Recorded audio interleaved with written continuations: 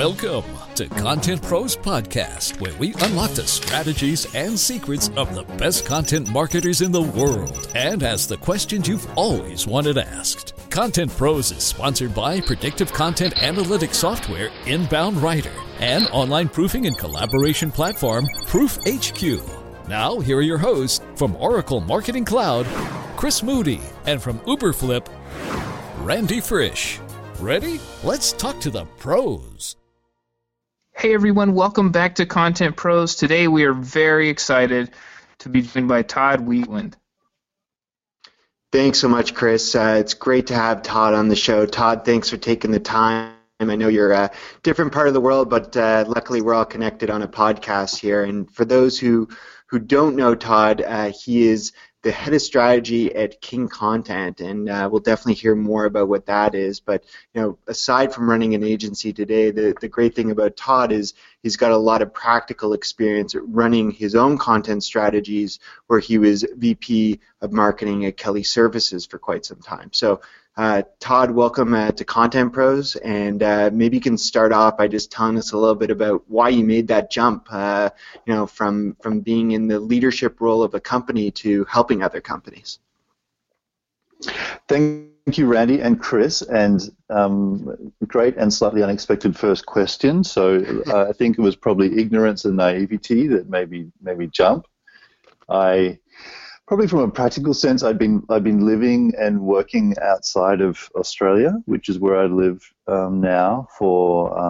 I've been away for close to 9 years, and when I came back, I guess it's a very difficult zone to really run a global team from. Time zones are challenging, especially when your teams are based in major centers elsewhere, and to be honest, it probably just became geographically impossible to try to achieve what I had been doing and still have a family life and any semblance of social life. So I probably was looking around for something different, and the types of roles that I'd been used to doing just weren't there. And I think from a broader perspective, I'd always worked. This is my first agency gig, so I've always worked on the corporate side before. But I think that the maturity level in Australia and Asia in general was slightly behind that of the US. So if you like, my experience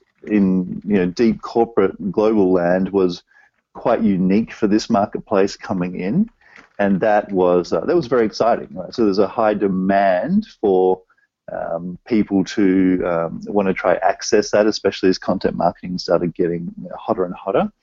And it just, I guess in the end, the opportunities were too great to sit inside a safe bubble any longer, and decided to jump into agency land.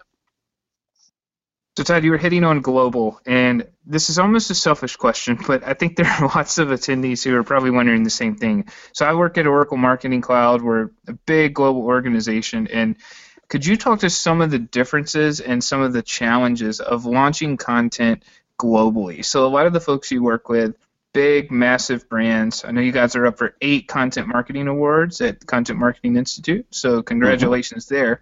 But when you're thinking about deploying content to different markets, which will inevitably have different personas, different pain points, different needs, how do you try to build in as much success as possible to the content you produce or help others produce? That's a very multi-layered question, and I'm assuming it's the last one for the podcast, and I'll just talk for the next half hour. So here I go. I think with anything when you're trying to scale it, the challenge is to force yourself to look for the things in common rather than the things that are different. And that's kind of like a guiding principle when you're trying to scale, is to, at some point you've got to rein it in. Like I say, different personas, everyone's different, right? We're all unique, and it's very easy to look at, well, gee, people in Brussels are very different from the people from the south of Belgium, and of course they are, right? But we're all humans in the end, and ultimately you've got to find those key, unifying values that can make communication translatable, transferable across borders. that's a very esoteric sort of way of starting. But I think from a you talked about Oracle Marketing Cloud. So and this is I think a blind spot for a lot of US multinationals, which has been a lot of my experience in terms of working and now in client servicing. A very readily admitted blind spot for many companies is that even where there's a very strong even award-winning machine of focus, years and years of heritage of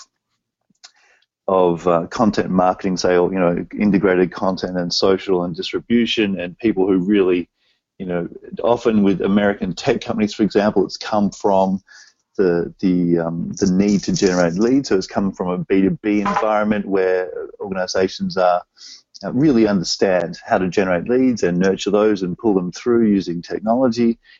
Those models are often engineered for the head office. It's like, well, the marketing teams are sitting in the US. The core focus from a business and competitive perspective is against US organizations. So everyone's really engineered for that to service that market. And the global organization, which may then be in another 80, 100 countries, is they don't have the same scale, but they've got their own unique market needs. And the engine that's gotten so good at servicing this one really, really big and the key important market just hasn't got the expertise or the time to actually scale that content program in a way that's actually going to be fit for market locally, because you have to make compromises. You cannot possibly put the same amount of effort in to create original content and resource that through people and bring in the same agencies and work at the same sort of structure that you had done to pull that off in the US. So there's this gap in thinking where the local countries, let's take, say, Thailand for a big American tech company, still has local market needs, but they have a very generalist resource sitting in country who wears many hats in addition to being the person who has to try to get leads for sales.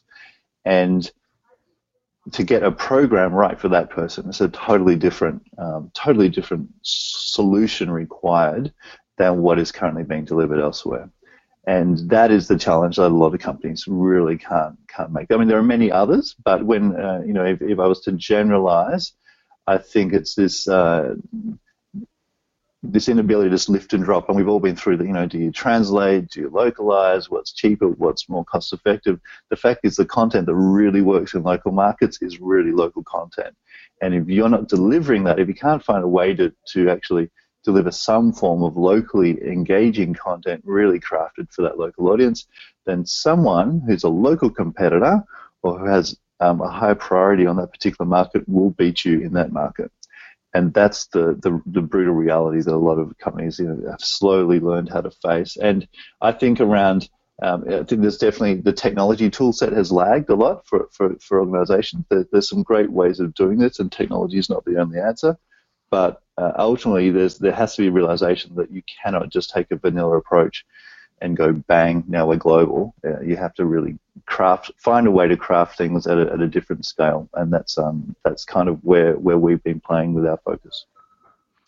That's really interesting, Todd. And it's funny. I can relate to my first job out of university some 15 years ago. I was more of a product marketing manager, but had to deal with that for Canada versus U.S. initiatives. And I remember it's overwhelming because you want to start from the ground up, but you can't always do that. So maybe more of a question tying back to content is when you see these regional geographic locations who need to adapt, do you often encourage them to kind of start from the beginning and determine a persona, or do you try and get them to and build content from the ground up, or more so adapt the content assets that are created by the headquarters? Look, I think in the end there needs to be a pragmatic balance of both, right? So definitely the way I would say it is headquarters would always like to see their beautiful content assets being deployed as far and wide as possible. So everyone's keen to see economies of scales achieved. However, what I would say is that it is essential to start with a strategic mindset targeted around the local market. You've got to understand the audience. You cannot just put this lens of the culture or the environment you're sitting in and assume, gee, okay, well, there must be very similar in North Korea because this stuff worked in Japan. That's and that sort of thinking goes on a lot. It's really, there's, apart from anything else, guys, as you know, your own companies have very different levels of penetration and success in those markets, right? So the association of your brand or the meaning of your brand in that market is totally different depending on whether people have even heard of you, what they may think of you, whether there's a strong local competitor or more in that same space that are much more meaningful. So that whole context of what your brand can represent and the trust value of what it can be, there's a lot of, it's not just the audience perception, it's who are we in this market and what right do we have to be having this sort of conversation with people. I think on the persona question, another way of looking at it, and we've had this discussion ongoing in my own organization quite a bit of late, is personas are extremely helpful, but ultimately what the element of that persona build that which you're trying to get to is really what's the consumer doing, what's the behavior that actually drives the decision to purchase or to engage in this space. And that's a much more nuanced type of interpretation of persona than most people go to. It's very, I think there's a lot of really bad persona work that goes on, and I think a lot of people sort of try to stick to these. You either see people develop them and go, "That's great," and then put them in a filing cabinet and walk away, and never really refer to them particularly well again, or they use them with a high degree of rigidity, which implies that they are perfect when in fact they are nothing but an approximation of what a reality could be. And I think understand the drivers, the emotional drivers of why people are doing things is a really key thing in any sort of persona work. That was a really long rambling question. I apologize. Or answer rather. I apologize. It's good advice though. No, I think that's great advice. I think most marketers are striving to be persona-based marketers, but many may actually be trying to reach an audience that they don't have. So I know that when I've talked to folks at events, a lot of people are talking to marketers or marketing managers or the practitioners, and their boss or their bosses or whoever may want them to be in touch with CMOs or the purchase decision makers. So what advice do you have for folks who may have a current persona that they have to address that they don't already have in their audience? How do they reach some aspirational persona that doesn't exist for them yet? So I think if you're speaking to an audience, and in a way it's the same challenge that people face in entering a new market, perhaps, or build or reposition themselves in the current market. And to step back even further, I think when we're having client discussions, ultimately what we're trying to do is solve a business challenge, and that business challenge can typically be mapped using a funnel. Is this an awareness challenge at the top of the funnel? Are you, do you have leads, but you're having trouble nurturing people through that to the point of actually making a buying decision? Is there a loyalty loop challenge between people making first purchase and subsequent behavior? So I find a funnel as challenging as funnel thinking can be, or as linear and incorrect as funnel thinking can be. I find it quite a useful way of looking at business challenges in this marketing to sales trade-off landscape, and think, well, where is the business challenge involved in all of this? If there's an audience that you're currently working with that is useful and that you have an approach for, then absolutely that's a very different set of challenges and probably content elements that need to be created to build out for a separate audience. So, it's repurposing content. It's usually reimagining, I believe, content to be able to come to that audience. And a lot of organizations do that around taking a generic piece of content which may work very well with, say, that marketing manager profile you talked about before, and reimagining that into something that's specifically targeted to a specific industry, or to a more like the CMO's guide to, or the or the CEO's guide to. It's lifting that. It's putting a new lens through the same set of data, and ultimately that's all we're ever doing. We're looking at an issue. We're communicating about a topic, but we're looking through the lens of that new audience. And sometimes that's a hugely different inference, and sometimes it's very, very similar. And it's really just how you frame in and structure and communicate, and where you place that asset in the actual digital pathway, if you like, for that audience. So is it significant enough to split off into a whole different pathway and communication structure, or is it really just a one-off, or a gated asset, or something that's going to be trying to specifically enter into a specific space related to an email communication, for example? So I think there's many ways you can do that, but ultimately it's the realization that if I'm a really senior person, or I really know a lot about a certain space, then I don't want to see the same thing that's not talking to me, because someone else is going to be able to give that to me.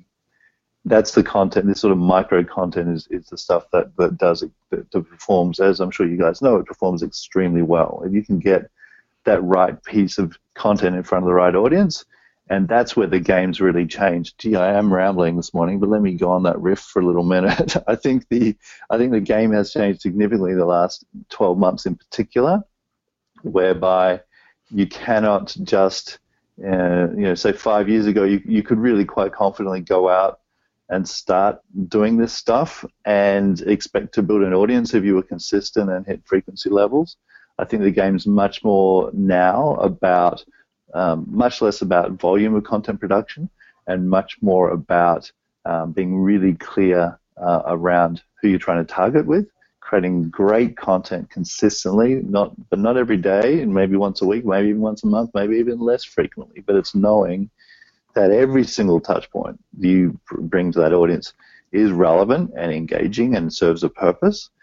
And rather than just assuming people are going to find it, because they won't, you're then investing in the pathway that's going to get that content in front of the right people. So it's not necessarily just high frequency and high touch. It's about high relevance and often paying to get that in front of fresh audiences who are the right audience.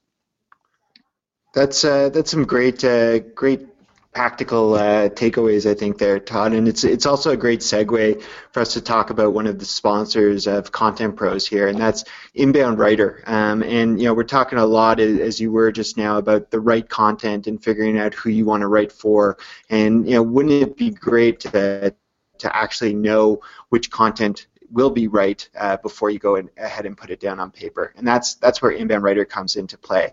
It's a content analysis tool that forecasts how your content will perform based on real-time analysis of your site, your competition, and your search engine behaviors.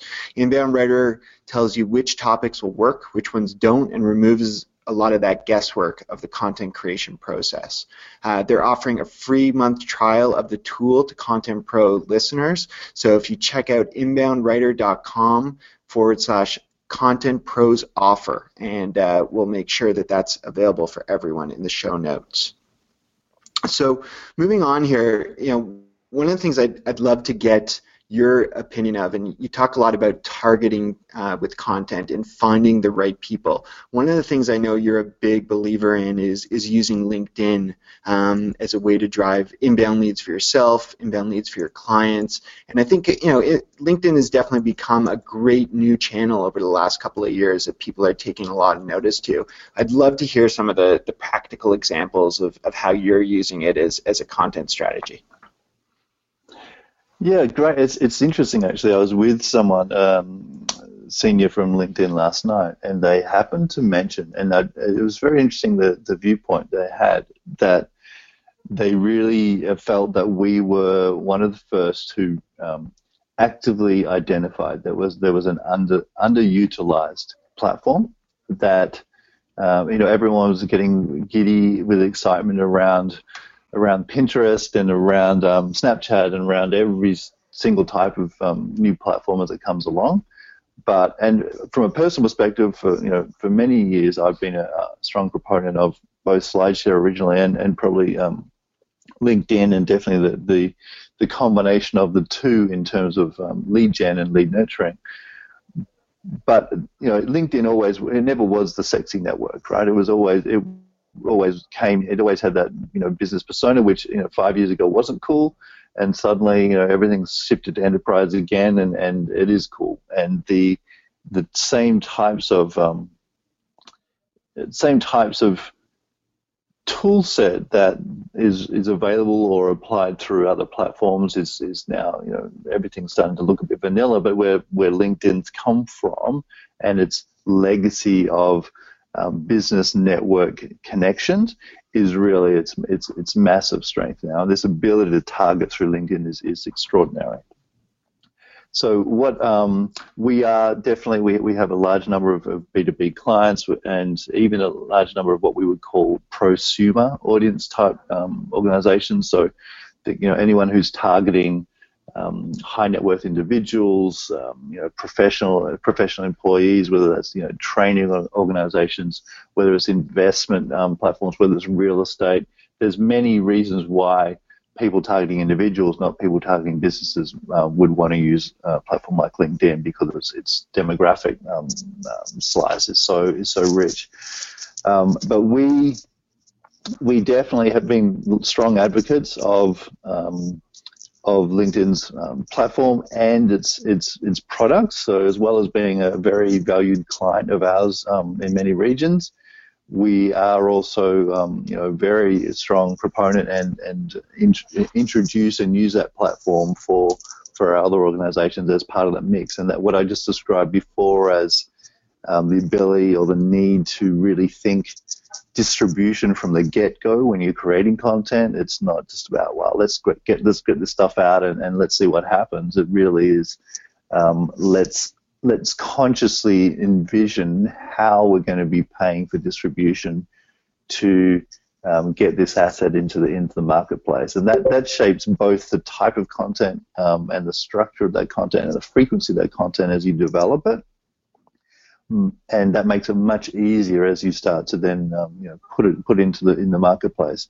I mean, a very common thing that we see now is it's more like micro-targeting. So it's less about, let's just put X dollars behind a piece of content a day, and much more about monitoring in real time what content is performing well organically, and that will then drive the budget for where you should be investing it. So it's more like having, let's have X amount a month that we know we're going to use to get this story out there, and we will then make a micro decision based on the performance organically of that content to actually determine where we're going to put that money.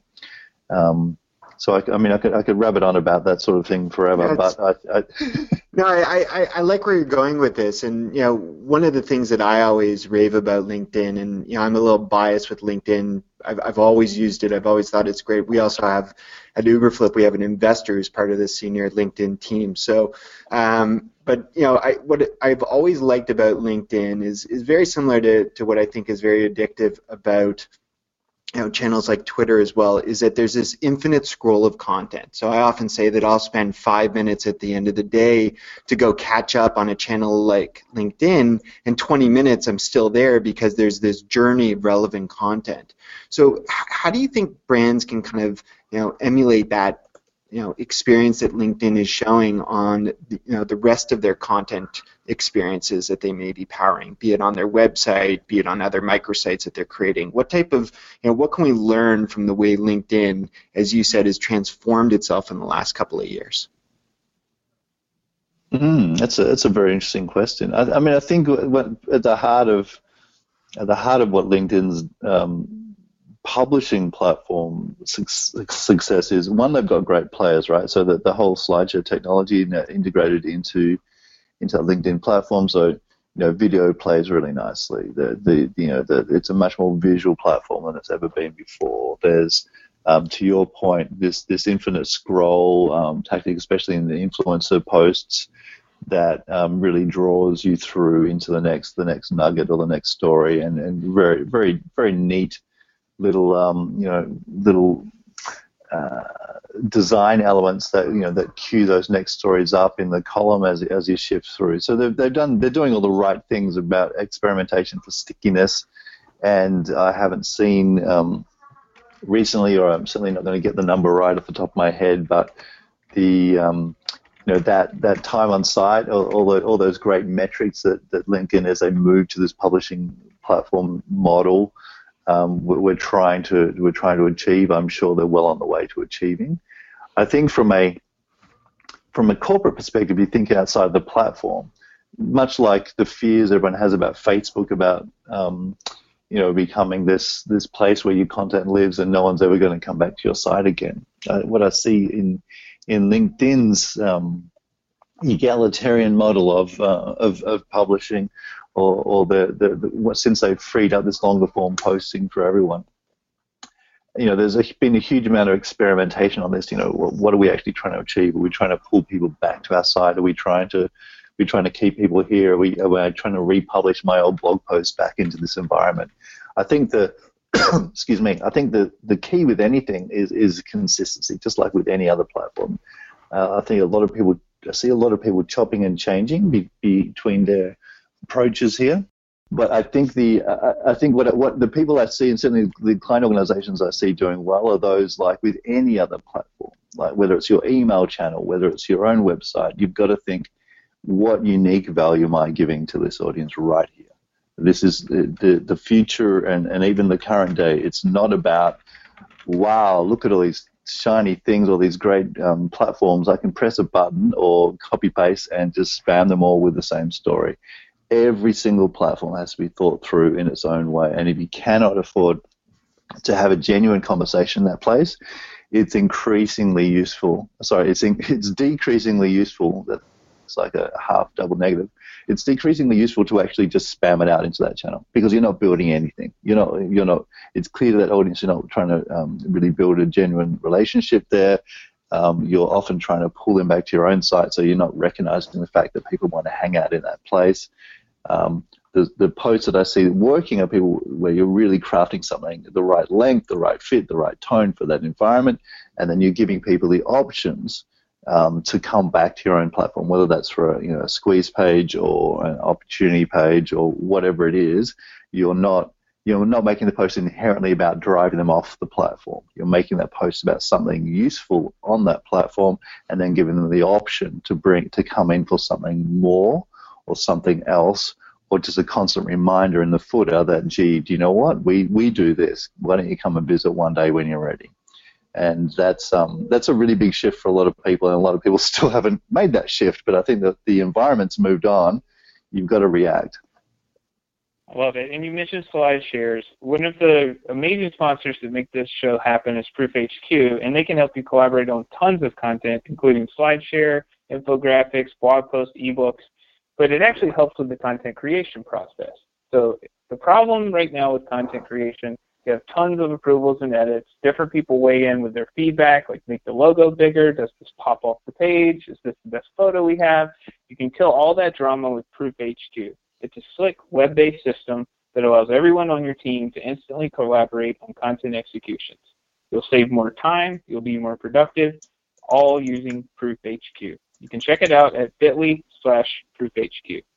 So Todd, we only have time for one more serious question, and then we have a fun question for you. But I was curious, you've hit on this a little bit earlier, how the content producers need to focus more on relevant content than quantity of content.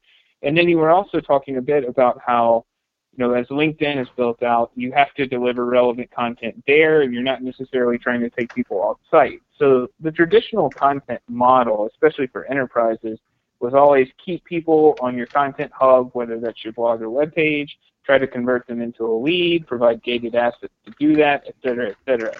Where do you think that's going over the next few years with the big change many of the networks have made, like Facebook and LinkedIn, to try to keep people on site? So are brands going to have multiple home bases, or is it just going to be put your content everywhere and hope that they come back and create or complete some form to get them in your lead process?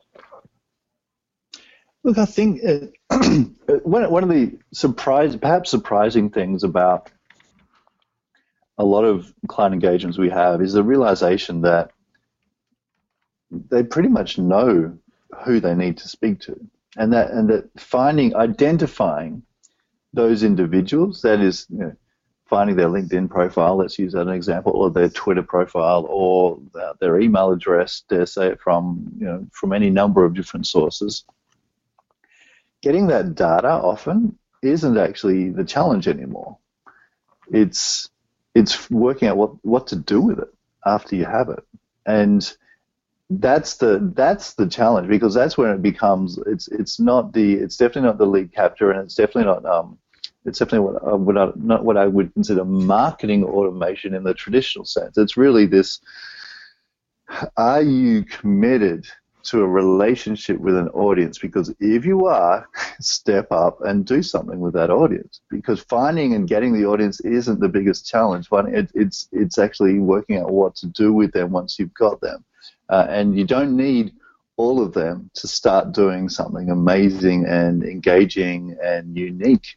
The reason why content marketing often seems to be vanilla is because it's worked so well that those tactics and techniques that have been proven as pilots in organizations, people go, that's fantastic, let's times 10 and produce more content and move it into this next division and do bang, bang, bang, bang, bang. And we've all, this huge explosion in the volume and the scale and complexity and layers and technology, et cetera, in this space means that a lot of people are still operating like it was 3 years ago in terms of, well, here's the process, great, let's make that into a factory and just do more of it. And I think it's getting diminishing returns. I think it has been getting diminishing returns for a while, but it's not just a simple repivoting. Okay, great. Well, we need to do this tactically a little bit differently. I think when you've got so much overwhelming content, you've really got to reflect on what it is you're trying to deliver and stop treating people just with this, just with a technical approach. Obviously, technology is incredibly important in this space, but you can't just look at people just with a technical approach. You've really got to look at it from a storytelling, audience focus, genuine sort of mindset. And that's when I say it's not about that one thing you do every day to keep your pipeline nurtured. It's thinking about, if I was sitting here in this audience, how can I stand out from this cacophony of other vendors shouting at them all this amazing stuff that they don't have time to read or consume, and what actual value can I provide in their lives that's different and unique? And often that is not going to be bringing them back to your own website to read some white paper, or coming back to your website for pretty much anything, because you know what, that's a distraction in their day. What value can you provide, given the frameworks and the structure of those other platforms, that's actually going to give them a positive reception towards your brand for that time when the next transaction is going to take place? Because the technology is going to take care of itself, right? If you're across this stuff, we're going to have increasingly nuanced understanding of exactly when that potential audience person is making the right buying signals through their digital exhaust, that they're interested in buying a particular type of solution at a particular point in time. But that technology stuff, it's going to keep happening and being more sophisticated. What the challenge for marketers is going to be, how can I actually have a good, perhaps unresolved relationship with that potential audience person, such that when they are ready to buy, then I can both identify, but that they're in some form of audience type platform that I'm managing that is valuable to them, and that doesn't necessarily mean a captured email address and a weekly newsletter. Yeah, Todd, I think you're bang on there. I think you're just getting into the tip of really talking about personalization and that journey that we started to talk about. But we're gonna, for this serious talk, as Chris said, we're gonna have to leave that until the two of you are on a panel at Content Marketing World coming up soon. But we always do try and finish off with a fun question that allows us to look back on some of these content pros we have on the show, like yourself, and see how you got here, and take you back to your childhood and try and remember what it was that you were looking forward to be. Is it what you are today, or was it something completely different? I'm curious, and I haven't listened to all of your episodes, but I'm curious how many people you would interview who would say that they are exactly what they thought they were going to be. I can't imagine many people craving to be a content marketer. It's one of those great professions that the BLS data says didn't exist 10 years ago, and so how did anyone ever study to get there? For me personally, I think I was always probably in my mind I thought I was going to be a writer, and I've had various stabs and attempts and wrong turns along that path. Both so long form reportage sort of writing is definitely a passion of mine and something I used to do quite a lot of. But anywhere between that, writing, acting, filmmaking, photography, anywhere in that sort of creative arts space is something that I guess I've always dallied in and continue to, but was probably my drive or main interest as a creative outlet growing up. Well, content marketing is the perfect fit. You can get things for every single channel: visual, video, whatever you need. There you go. There you go. It was destiny. Yeah. Well, thank you so much for your time today, Todd. It's been an amazing chat. I've learned a ton. I know that I'm going to go back and listen to this a few times and apply some of this at work. And on behalf of Content Pros, I'm Chris Moody from Oracle Marketing Cloud. Randy Frisch is from Uberflip. We thank you guys for joining today, and we'll talk to you all soon. You can subscribe to us on iTunes, Stitcher, anywhere you get podcasts, and you can learn more at contentprospodcast.com. We'll talk to you guys next week. Thanks.